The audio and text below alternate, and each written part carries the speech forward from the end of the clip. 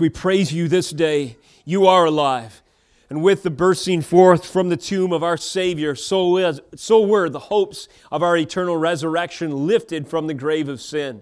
We thank you, Lord, that as we open your scriptures, we see the revelation of the sovereign God ordering perfectly through all of the details of history the plan whereby we might be saved. We thank you as we open your scriptures, we see the testimony of truth revealed to those who don't deserve it, lost in their transgressions and sins, even those of us born here in this fallen world. Yet by the Spirit's mighty work to open ears to hear and eyes to see, you have awakened the lost unto newness of life and given us desires to seek first your kingdom and your righteousness and given us a new destiny, Lord. The glory of Christ revealed in all of history unto the redemption of His people and the world in the new heaven and new earth. It is this city that our forefathers looked to, whose designer and builder was God, and had foundations that could not be shaken by the whim and the will of man. And it is this allegiance, Lord, that inspires us as we read your scriptures and reminds us of hope eternal secured in the promises of God and in the work of our Savior. As we open your scriptures, I pray that you would deepen our faith, awaken our understanding, and sharpen our witness to proclaim you boldly even in our day, to be counted among the faithful, who though were born in sin, were transformed and redeemed by the preaching, the application of the Word of God, heart and soul and life. I pray that this would happen as a result of your Word proclaimed by your Spirit's use of these means today, to the praise and glory of Jesus Christ and the advancement of His kingdom. In His name we pray. Amen. Praise God. I'm so thankful for the opportunity to return to the anchor of our souls in proclaiming the Word of Jesus Christ each week.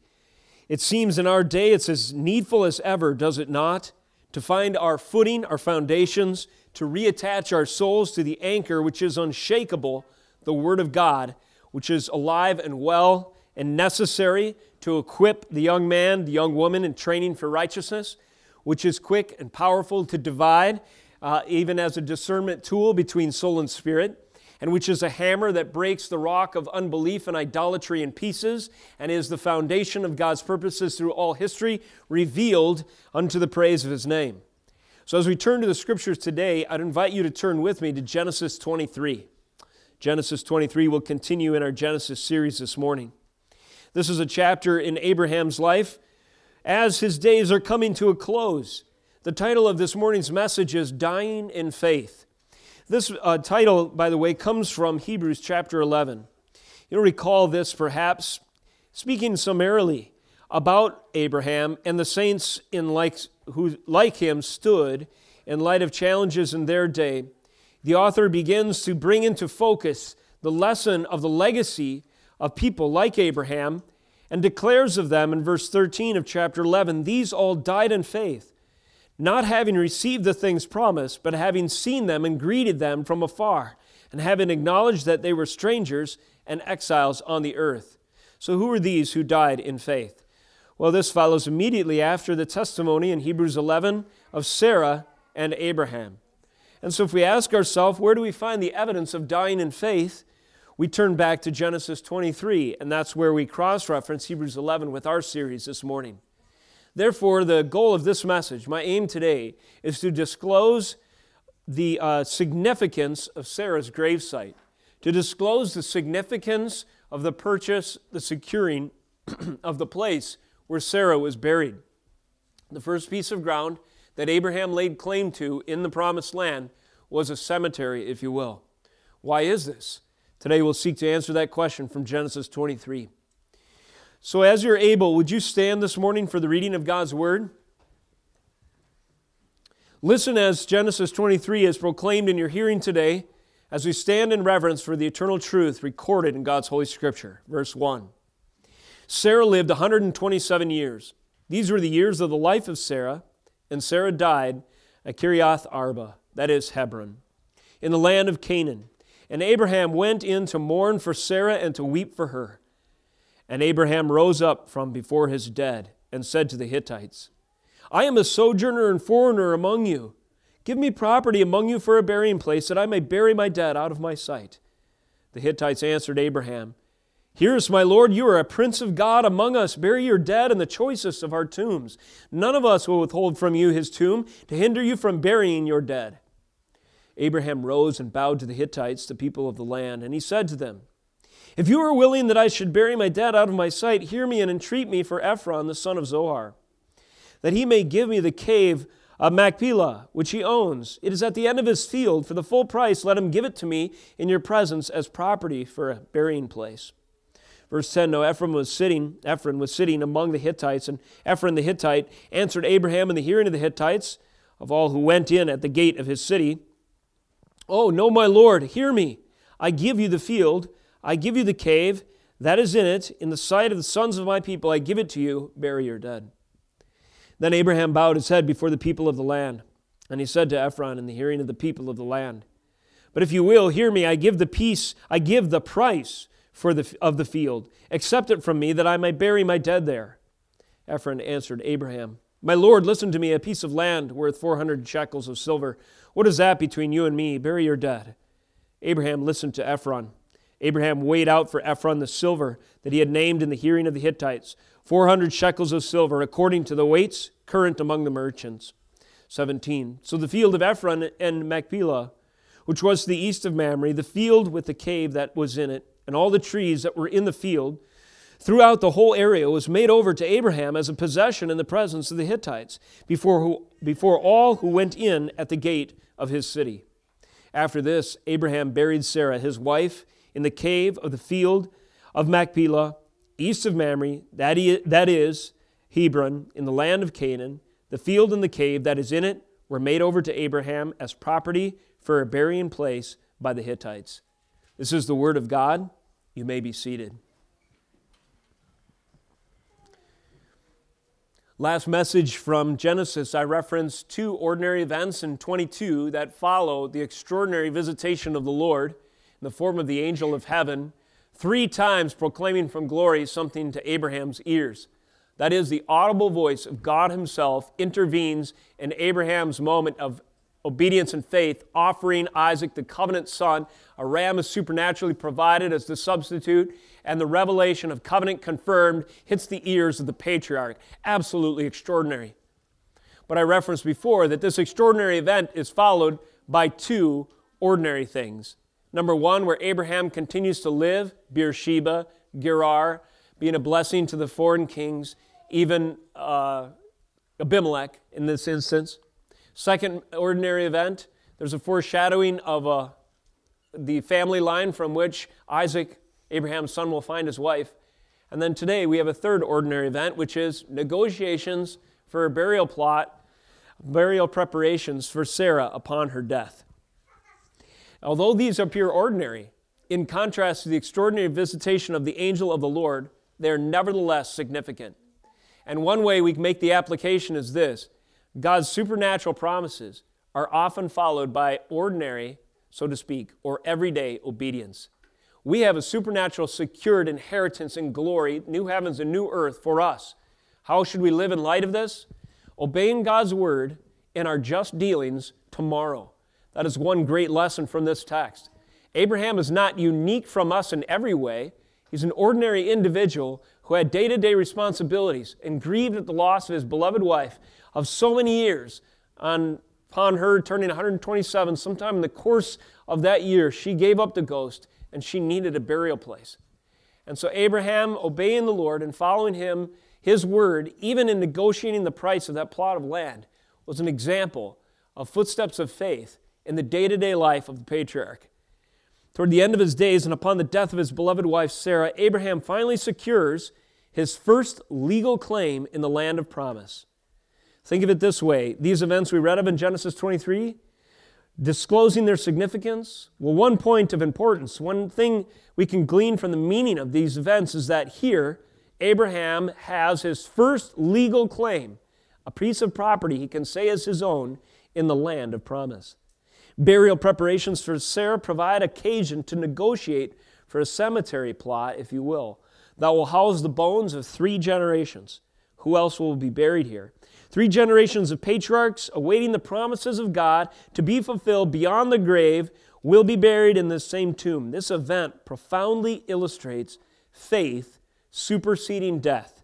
As Abraham continues to walk according to the original calling, summoning him out of Ur in chapter 12. His sojournings, that means his travels, have led him to secure a title deed as pledge, security, as, if you will, a down payment of God's promises to make of him a great nation with a land and legacy of importance. These events transpire in Hebron, and little I suspected Abraham know at this time that this small piece of property would become central to events and family pilgrimages far beyond his day. Things that Abraham wouldn't live to see would nevertheless transpire on this very plot of ground. Abraham, Isaac, Rebekah, Jacob, and Leah would all join Sarah in death to be buried in this tomb.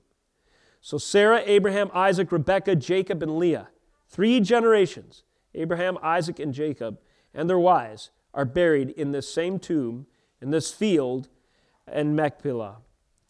From Hebron, Jacob would depart later from this same area. He would depart for Egypt during famine to join his son Joseph, the salvation of the region due to God's wisdom through his covenant son. This region, Hebron, would become the property holding of Caleb. Some 500 years later, the faithful sojourner who, with Joshua, was one of the few that lived all the way through the wilderness wanderings and incurred blessings upon the conquest of Canaan. Joshua gives this region to Caleb as a gift. Hebron would serve as a Levitical, later on, city of refuge, a place of importance religiously in the social order of Israel as God constitutes them as a nation. They get their constitution, and among it is provisions in the city of refuge in Hebron. And David, later, the great king, would reside here. He would call Hebron home, the place of his anointing, after all. This is where he would build his house. So all this and more, you could say, was the fruit of Abraham's testimony of faith, even as he approached the grave himself in these apparently ordinary set of circumstances, burying his wife along the way. With that introduction, let me give you a heading. Sarah's death provided occasion to do the following. Sarah's death, in our text today, provides occasion to witness to the nations. This continues to happen, verses 1 through 7. We'll seek to draw out that emphasis. Secondly, Sarah's death provided occasion to feature the law of God. Even property rights are in view and implied in verses 8 through 16. And number 3, Sarah's death provided occasion to testify to God's purpose and Abraham's faith, verses 17 through 20. And of course, there are cross-references to this piece of ground and to these principles, to these realities in the rest of Scripture. Perhaps we'll touch on a few of those as well along the way. Sarah's death provided an opportunity, as God's sovereignty and providence would have it, for Abraham to witness to the nations. Sarah lived 127 years. These were the years of the life of Sarah, and she died at Kiriath Arba. What does Abraham do next? Well, first of all, he grieves the loss of his beloved wife. He went in to mourn for Sarah and to weep for her. Is this a striking contrast to the glories of covenant confirmed in the prior chapter? We have here a weeping old man grieving the loss of his beloved wife in a land which he doesn't even own a single piece of property yet. It's almost pitiful, is it not, when you consider the glories of God speaking from heaven directly to him about promises of a land and legacy that would outnumber the stars in the heaven and the sand on the seashore. How is it that a man who laid claim to the promises of this magnitude would in the very next chapter find himself in his 120s grieving the loss of his beloved wife without so much as a piece of land to call his own? Well, we're starting to see when we consider these implications what a strong man of faith Abraham really was. What does it look like to be strong in faith? That you never grieve? No. But that you grieve in faith. That you don't cry, you don't mourn the loss as one who has no hope. The New Testament tells us this as well. We cry because we grieve the loss of our loved ones. And we know that death is an enemy that stands in our way. But we also grieve and we cry and we mourn in times like these in the legacy of Abraham in faith that we do not have a hopeless future the way the unbeliever does.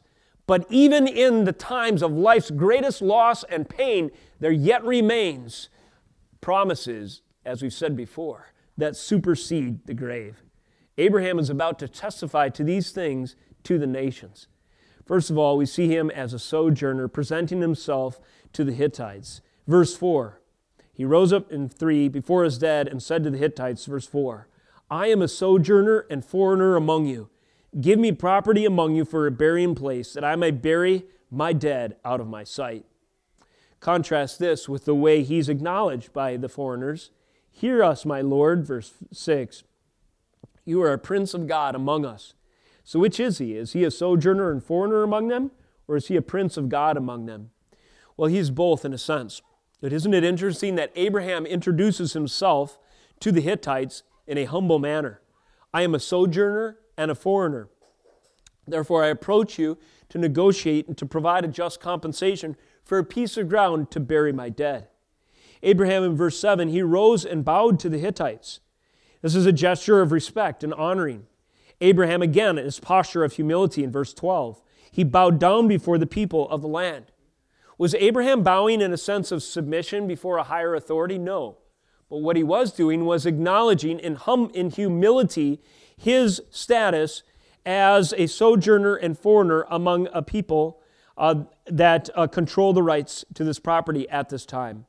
His self-identity as he approached his foreign neighbors is one that does not take advantage of the promises of God for the cause of his pride. The blessings of covenant that God has given us should never be in service to our pride. This is such a strong point. Abraham was a testimony to, they knew that he was important. I mean, the word had got out.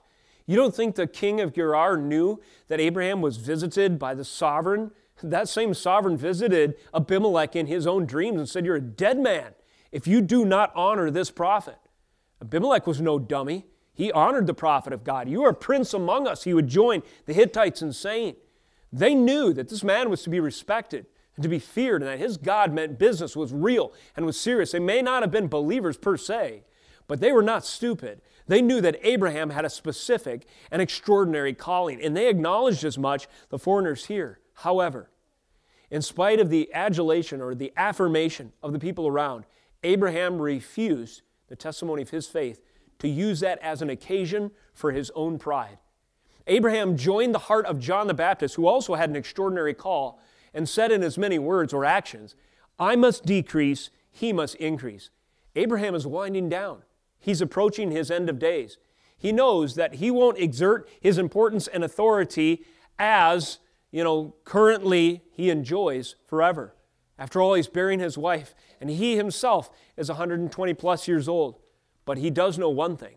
The promises of God will outlast his own death. He may be a sojourner, a mere foreigner. He may be facing the grave. He might be weeping because he's burying his wife, but there is a testimony that will endure beyond him. So the investment of Abraham's faith in the testimony of that which would be beyond him, the purposes of God, his plan in history, ultimately the son of Abraham that would come from his children's children's children, that is, Abraham pointed that direction even in his dealings with the foreign leaders. The foreign leaders respected him, but he did not capitalize on their respect for personal gain. He insisted on paying full market value even for this piece of property. And this is a witness to the nations. It's a witness to us. Never let the blessings of covenant serve your pride. This is such an important point. And I suggest to you that maintaining this distinction between the God who's to be exalted and glorified and we who need to humbly present ourselves as unworthy of that glory, mere broken sinners, and worthy of hell and the judgment of God, were it not for his grace alone, always maintaining that distinction is absolutely key to being a faithful witness to the nations. If we capitalize on the opportunity of what we are promised in Christ to serve ourselves, our flesh, or our pride, I suggest to you that these are some of the first seeds of apostasy that we feel. In other words, another way to put it, if we identify as a Christian merely for what it can gain for us personally, a people group, an identity, a culture, a community, something that serves ourselves, and that becomes higher, or that is in service of pride, we identify as a Christian, that is not a strong foundation. And that is not ultimately what being a Christian really is. Being a Christian really is dying to flesh, surrendering, and embracing identity in Christ as a blood-bought, hell-deserving, one-time sinner, now ransomed and redeemed. Abraham modeled this kind of humility in testifying to the nations. God's covenant was great. Yahweh was to be feared, but he was a mere sojourner and foreigner and identified himself as such in this instance. Nevertheless, Abraham, to the unbeliever, was a prince. The Hittites answered him, "Hear us, my Lord, you are a prince of God among us. Bury your dead in the choicest of our tombs." Was their response correct, or was Abraham's presentation correct? Both are correct. In these people's acknowledgement of Abraham and the blessing and anointing of God upon him, they were presuming a good and reverential attitude, may I suggest. In fact, these moments are a foreshadowing of glories yet to come. For a quick cross-reference, would you turn with me to 2 Chronicles 9? In the future, now we're talking 1,200 years later or thereabouts, there's going to be a significant turning of the tables. I mean, this scene is really touching and quite profound in its simple arrangement. We can relate to Abraham, seeking the good graces of the foreigners around him and negotiating this contract and so forth. But there would come a time in the future where this humility, or this humble posture, if you will, would give way to an authoritative claim on the land that will result in this kind of reaction. This is 2 Chronicles 9. During the reign of Solomon, we pick up on the testimony of the glories of Solomon in verses 1 and following. Now when the queen of Sheba heard of the fame of Solomon, she came to Jerusalem to test him with hard questions, having a very great retinue and camels bearing spices, very much gold and precious stones. And when she came to Solomon, she told him all that was on her mind. And Solomon answered all her questions. There was nothing hidden from Solomon that he could not explain to her. And when the queen of Sheba had seen the wisdom of Solomon, the house that he built, the food of his table, the seating of his officials, the attendance of his servants, their clothing, cupbearers, and their clothing, his burnt offerings, and what he offered at the house of the Lord, there was no more breath in her. The queen of the south, this is the one referred to, Jesus testified of her testimony in Matthew 12. When she came to the land and saw the Prince of God, Solomon, residing in the place of God's promise, namely Canaan, the evidence of God's blessing and covenant fulfilled was so profound, it took her breath away.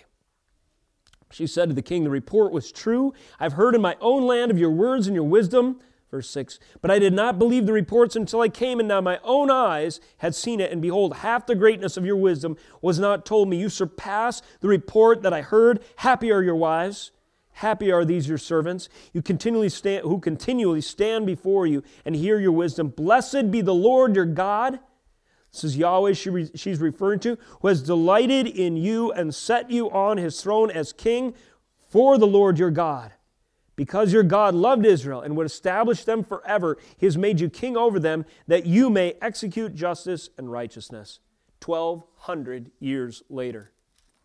Now we go back to our text today, and when the Hittites answer Abraham, "Hear us, my Lord, you are a prince of God among us. Have the choicest of our tombs to bury your dead." We can see a sort of foreshadowing and an anticipation of the covenant of God, the claim to the land, in a little significant prophecy here, or prophetically here, however small, that will develop into a full flowering and evidence as Solomon's establishment in the land, the building of houses, the ordering of society, the blessing of his wisdom, the influence of his reach and realm of his kingdom to his servants and beyond and to the nations of the earth. Now, Abraham, in this instance, probably could not have imagined when and how the promises would come. But he staked his claim knowing that God would fulfill in his due course and time and through his servants and through his lineage the promises that he had revealed to his servant Abraham. And do we have that kind of faith? I'm telling you, saints, it's required of us. Because the world in which we live may not recognize that the heirs of the new heavens and new earth are you and me as believers. And we present ourselves not in pride, but instead as we should present ourselves as Abraham did. Nevertheless, don't forget that the promises that God has given us, the inheritance that is ours in Christ Jesus, that will be fulfilled even beyond our own grave, is such that given God's time, it will overwhelm the unbeliever with the manifestation of the presence and power of God, such that he will ultimately only get the glory. So Abraham was a witness to the nations as a sojourner and as a prince. And as a prince, acknowledged as such, that is, one favored and blessed by the Lord to rule on his behalf by his pagan neighbors, it was a foretaste of the kind of fulfillment that this was just a piece of, but it would unfold in God's time. And thirdly, as a witness to the nations, we see Abraham as an ally, making an allegiance, something of his foreign policy. He will enter into a contract at full price with those he lives with. Alliances should serve to protect the integrity of the covenant calling, not compromise it. We won't turn there today, but back in chapter 14, 21 through 23, Abraham partakes of the covenant meal that is spread before him through the priest-king figure, Melchizedek. And he enters into fellowship with that king, and it reinforces and strengthens the covenant. However, there are gifts and favors that are offered to him by the king of Sodom, and Abraham rejects those. Why? Because Abraham, in these instances, demonstrates this witness. He will not make alliances with anyone who will serve to compromise the covenant and calling and the message and the testimony of God's righteousness with the people who surround him. Now, these are Abraham in the positive instances. There are times when he himself walked in the flesh and didn't evidence this kind of conviction as thoroughly as he does here. Nevertheless, in this interaction and the interaction with the king of Sodom, Abraham was a witness to the nations that there should not be any unequal yoking, the way Paul would talk about it in the New Testament. There should not be any compromise as to the word and message of God by making allegiances inappropriately with those who are enemies of God's people. Abraham refuses to do so in this case, just as he refused to do so in chapter 14, verses 21 through 23 in the case of Sodom. So Sarah's death, you see how God used it?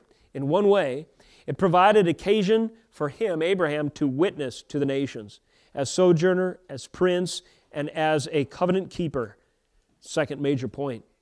Sarah's death provides an occasion for Abraham to feature the law of God in this negotiation. Now, this is a pretty detailed account of the contract terms that were arrived at between Ephron, the owner of the property, and Abraham himself. And we are given sort of a front row seat on the back and forth. Somebody carefully documented this exchange and used it, and it stood, presumably, as a legal instrument to verify that Abraham was the rightful, legitimate owner, that it could not be refuted because it was written, signed, and witnessed by those who were involved. This is a property contract whose negotiations commence as we continue to read. In verse 8, Abraham, said to them, "If you are willing that I should bury my dead out of sight, hear me and entreat for me Ephron, the son of Zohar, that he may give me the cave of Machpelah, which he owns. It is at the end of the field for the full price. Let him give it to me in your presence as property for a burying place." A property contract negotiations are about to continue. Kids, I have a question for you. So here's the situation. Abraham wants a piece of property. Another guy owns it. Abraham is going to give him full price. What of the 10 Commandments relate to these events, do you guys think? So which of the 10 Commandments relate to this exchange? Is this a hard question? So you want a piece of property, so you offer just payment. You offer full price. What commandment are you careful to follow? Yeah, Isaac. Adultery, not quite. So what's in one of the 10 Commandments that relates to the situation, people? Remember, property is in view. The exchange of money for that property. What are the 10 Commandments? Adults, you can shout one out. Thou shalt not steal. Thou shalt not steal is very good, thank you. So Abraham does not lay claim to this property illegitimately. He's going to pay the full price for the property. He will not assume that it's his, take it as his own. So thou shalt not steal is featured here. What's another of the 10 commandments that's featured here or upheld in this exchange? How about covetousness? Thou shalt not covet. Abraham does not approach this out of covetousness. In other words, Abraham knows that he is the rightful heir to this whole realm. So does he resent the fact that it's owned by foreign occupiers at this time? He does not. Even the promises of God in the future, Abraham is careful to abide by God's purposes and timing and rightful means of securing the land. And in this instance, the rightful means for securing the land is just payment to the property owner. So thou shalt not steal, thou shalt not covet. And I submit there's a third commandment in view as well. Because there's witnesses, right guys? There's witnesses that testify to the truth of what happened. So what commandment is in view there? Thou shalt not bear false witness. So why do I bring this up? Well, this occasion, implicitly and explicitly, provides an opportunity for Abraham to feature the law of God. These 3 laws are behind this exchange. Do not steal, do not covet, do not bear false witness. And this is a prefiguring of the order of God's world that he would write down in the law code he gave to Moses. Nevertheless, as a testimony to the eternal reality, the eternal objective truth of God's law and 10 commandments, these commandments are present before they were written down in Moses, and they were part of the value, structure, and the economic principles that governed this exchange. And is this any less, quote-unquote, spiritual than the reality of the future? No. God is sovereign over the means. God is sovereign over property exchange. God is sovereign over economics. Our God is sufficient, and His Word is comprehensive. It covers all of life. So don't miss this opportunity, even at Sarah's death, which provided an occasion to feature the law of God. First of all, we have property ownership in view. This exchange presupposes the value and virtue of private property. Ephron is the rightful owner of this burial plot at the time when Abraham approaches him. And he will not secure it illegitimately, but he would follow the law of God, being careful not to violate the commandment to not steal, to not covet, and be careful to verify this exchange by witnesses testifying to the same, so that everyone is accountable not to bear false witness. Ephron was sitting among the Hittites, verse 10. Ephron the Hittite answered Abraham in the hearing of the Hittites, of all who went in at the gate of his city, "O no, my lord, hear me. I give you the field, and I give you the cave that is in it, in the sight of the sons of my people." Now, where is this exchange taking place? Did you catch it? Where is this negotiation happening? It says, of all who went in at the gate of his city. There's a reference to gates here. Another reference, verse 18. Before all who went in at the gate of his city, Abraham took possession in the presence of the Hittites. Do you remember the promise, just one chapter previous, that we covered before? Surely I will bless you, God says of Abraham. Multiply your offspring. They shall be as many as the stars and the grains of sand. But what else will happen? Your offspring shall possess the gate of his enemies, and in your offspring shall all the nations of the earth be blessed. And the very next exchange that's recorded is Abraham sitting at the gate of foreign occupiers, in one sense, to the promised land, and negotiating for the first legal claim to the land. And that legal claim will unfold in the future. But here, at the gate of the city in Hebron, a property exchange is taking place. This is a preliminary fulfillment of what God would accomplish through the line of Abraham in gate after gate after gate, as eventually the whole nation is either conquered in the conquest of Canaan or secured by God's providential means by other ways as they continue to take possession of His promises moving forward. Property ownership. Who's the rightful owner? Ephron. You see, the context is Abraham addressing the Hittites as a group, and then there's an individual who's singled out. Why? Because he happens to own this piece of ground. Abraham offers him full price, that is just compensation. For the full price, let me give it to you in the presence as property for a burying place. And this is emphasized even more in verse 16, second portion of the verse. He named in the hearing, so they negotiate, and he weighs out the silver, which is the medium of exchange, something of intrinsic value, a biblical denomination, if you will. It's a representation of wealth. There's so much here by way of implication. for biblical means of exchange and the law of God related to even commerce. And in the hearing of the Hittites, he weighs out 400 shekels of silver according to the weights current among the merchants. So there is a universal standard of value that is not compromised, but it is upheld in this exchange. There is just compensation, full price, the price of the field, according to the weights current, the voluntarily agreed upon standards, objective, non-debatable, non-debased. We will not lie, and Abraham will not suffer a lie as to the weights and measures. And therefore, economic policy, the chairman of the Federal Reserve ought to read Genesis 23 and repent. What is the Federal Reserve? Well, it's a complicated construction in modern governance which allows nations to mess with currency and introduce unjust weights and measures to manipulate the medium of exchange and thereby break the Ten Commandments, bearing false witness and theft. And and people are tolerate it because they're covetous. And this is the way our nation is ordered with respect to monetary policy. Pardon me for sounding a little libertarian today, but insofar as some of these political philosophies have truth in them, is insofar as they are based upon the Word of God. And the Word of God tells us that His law should be upheld and featured even in our economic exchanges, and that the featuring of His law in the goings-on of a nation is the duty of those who walk in His footsteps. Abraham was mindful of this and witnessed to those around him before the law was even codified by the finger of God in the hand of Moses in his negotiations in purchasing a place for his wife to be married. And this negotiation had witnesses.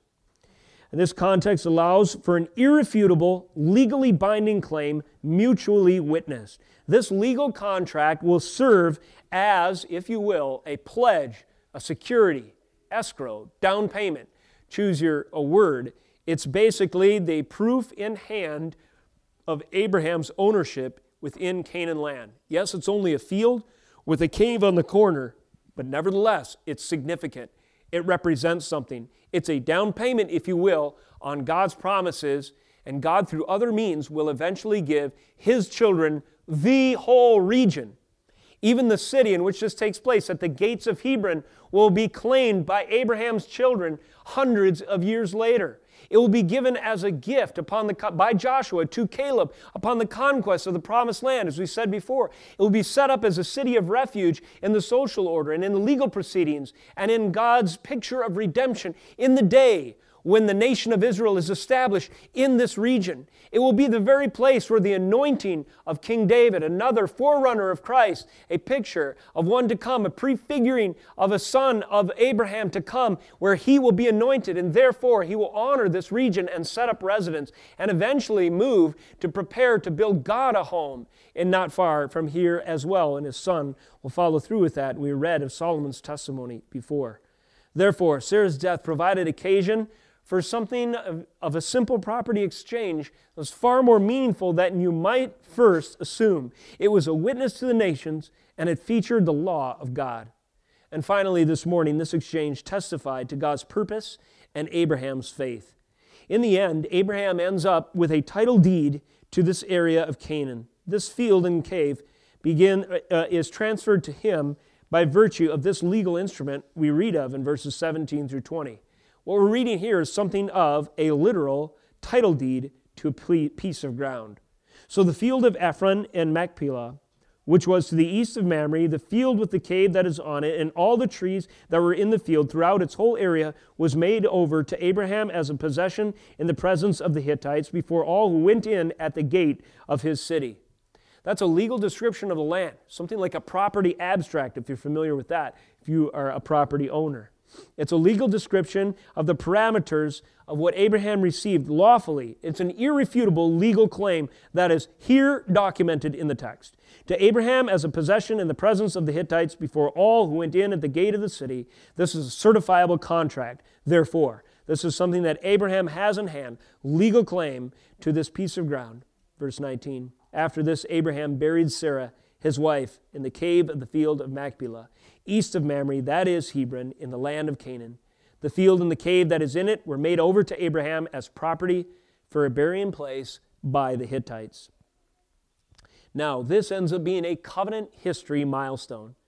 Again, if you turn to Acts 17:15, I'll just leave that for your future study. You have a sermon proclaimed by Stephen. We're talking thousands of years later, 1800-ish or something. And Stephen is proclaiming the reality of God's purposes through redemptive history that gave a testimony to the coming of Jesus Christ, that gave those with ears to hear the evidence that he would arrive.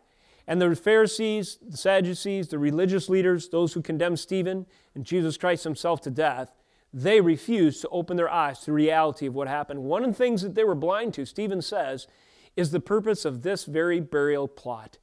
He says, he references as a milestone in covenant history the property that Abraham secured by legal contract as a place to house the bones of 3 generations of patriarchs in faith of God's future promises.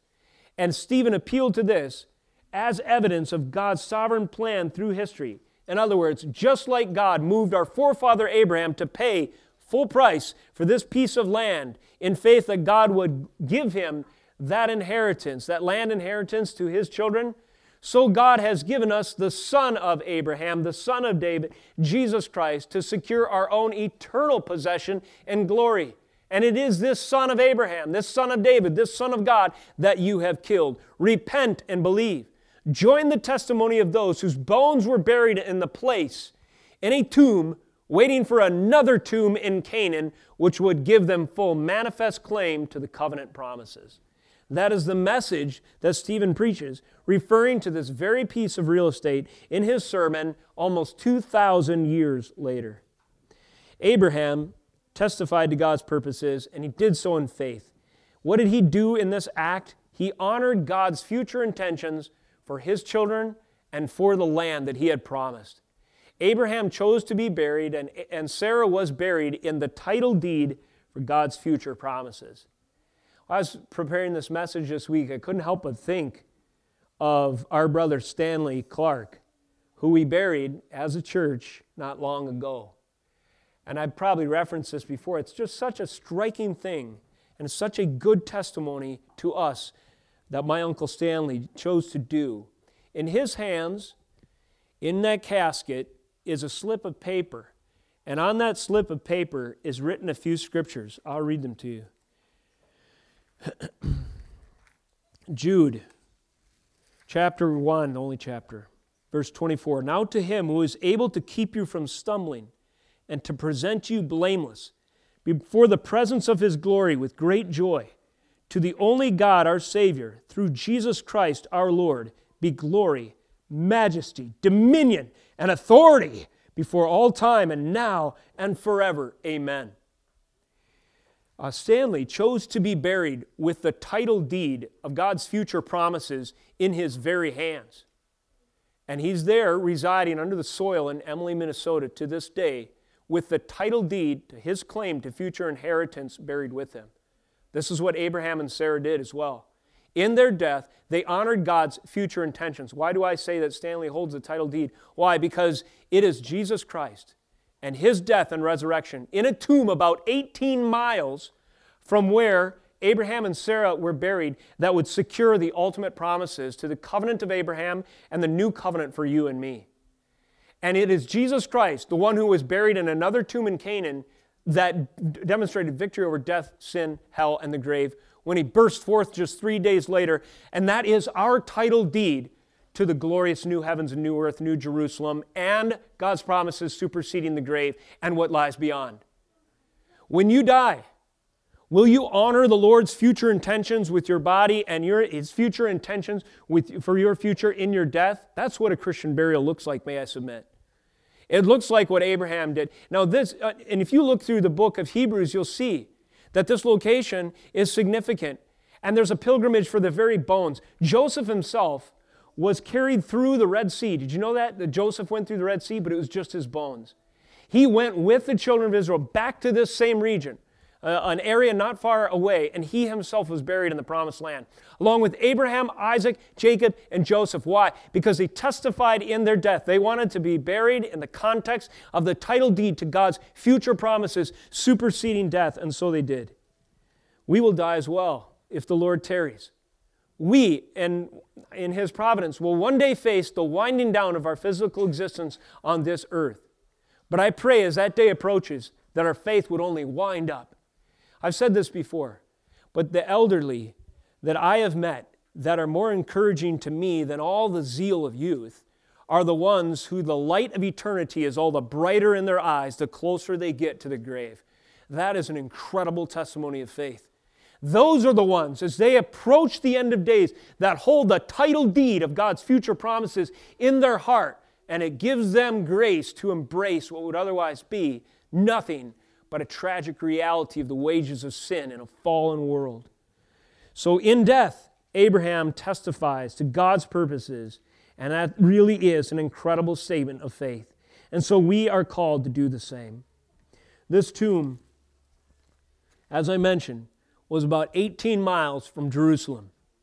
Now, this is what I think happened. Now, I just submit this. I can't prove this from Scripture, but I love to imagine this circumstance. In Matthew 27, verses 52 and 53, Jesus dies. And as we have referenced in this resurrection season of late, one of the consequences of His death, if you will, one of the consequences of Jesus entering the tomb as a Son of Man and the Son of God, and death by propitiation, satisfying the sins of the elect. One of the consequences is as His grave is closed, other graves are opened. The saints who had fallen asleep rose from the dead on that day, and at Jesus' resurrection 3 days later appeared to many in the holy city. I imagine Abraham and Sarah, Isaac and Rebekah, perhaps Jacob and Leah, rising up out of that grave in Hebron and taking that 18-mile journey, and on the day of His resurrection, introducing themselves by knocking on the door of residents of the holy city and saying, "Guess who I am?" It's a powerful thing to think about. I don't know if that specifically happened in their case, but I bring that up as an illustration to put some reality to the truths. Now, this grave scenario, this sad last days of Abraham and Sarah, gives way to hope fulfilled and a glorious tomb reality in the future. That is to say, those who died in faith, as the author of Hebrews says, would receive the rewards of their faith, sovereign gift given to them by God, on the day when another tomb was inhabited by the Son of Abraham, who would supersede death in His suffering and His work on Calvary, where the spear pierced His side and the nails pierced His hands and feet. And through that death, we have eternal life. And the title deed was finally secure for Abraham and all who shared his hope that one day a son would come from his lineage who would secure access to eternal life and reconciliation and communion with the Father forever without end. These are the glorious promises as the gospel proclaims to us as we see them in light of God's purposes through history. Let us close in prayer. Father, we thank You for the amazing truth of Your gospel revealed from the pages of Abraham's life to the fulfillment of Jesus Christ our Lord, crucified and buried and resurrected at the fullness of time.